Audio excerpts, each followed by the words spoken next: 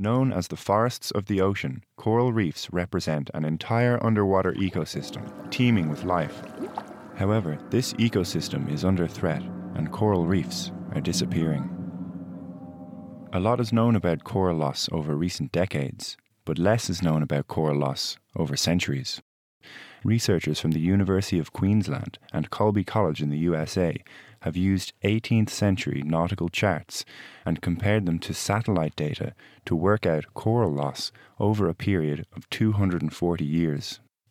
I'm Michael Wheeler, and I spoke with lead researcher Loren McClenachan, assistant professor at Colby College, to find out more. We were really interested in understanding how coral reefs have changed over time. We know a lot about coral reef change over the last several decades, but we really don't know as much about them over the scale of centuries when people started first interacting with these systems. What we did is use these really beautiful early British nautical charts to look at long-term coral reef change in the Florida Keys. Can you speak to the extent of the coral loss? So we found that just over half of the corals that were mapped in the 1770s aren't there anymore. So some of those reefs just completely disappeared. There were these areas of reef near shore that were completely eradicated by the time ecologists really started studying them. What would be some of the consequences? So coral reefs really are important for the rest of the species they support, as well as for the people that live near them. So they provide habitat for lots of different fish. In some parts of the world, this fish is food security for island nations that depend on them. Reefs also perform the ecosystem service of protecting against storms. So they really absorb the energy that comes in with big waves, and then that protects the people on land from storm surges. Can you maybe speak to some of the efforts that go into coral conservation? So folks in the Florida Keys have done a lot of work to restore the actual physical reef itself by outplanting corals.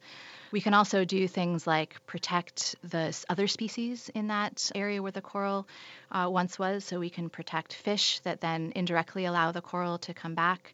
And then, of course, the biggest thing that we need to do is really get a handle on climate change and keep the waters from warming. Yeah, it's interesting to think that back in the day they would have been mapping the coral because it probably would have been a nuisance to the ships. But, fast forward to today, it's the opposite. Right. So these maps were made, as you said, to avoid shipwreck, and they were really essential to the expansion of the British Empire. But, lucky for us, they also contain this ecological information that we can use. So what can you say about the quality of some of these maps?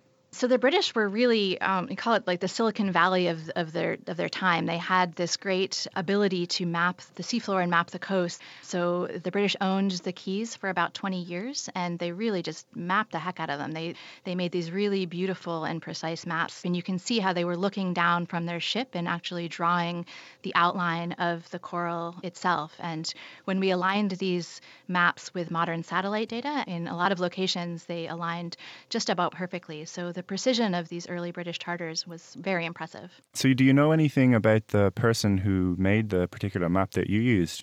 Right. So this chart maker was named George Gould, and he was a cartographer for the British Admiralty for about 20 years in the 1700s. And so he was sent to map Florida, and he mapped the southern part of the Florida Keys, the lower Keys.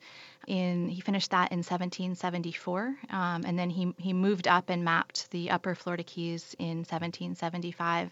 And my understanding is he was actually taken captive by the Spanish, I think sent to Cuba and then sent back to England where his career ended. But he really, in the meantime, made these beautiful, beautiful charts that I think are really outstanding even among the British chart makers themselves. It's really interesting to think how such high quality work done over 200 years ago is still benefiting us today. Apparently he has a following among archivists as well because his work is just phenomenally beautiful, and he also included information on where the turtles nested and other things that to me as an ecologist I find fascinating and really interesting, but really just speak to his skill as a natural historian as well as an excellent cartographer. So the modern problem of coral loss may have more historical roots than previously thought. That was Loren McClenachan, and her work was published this week in Science Advances.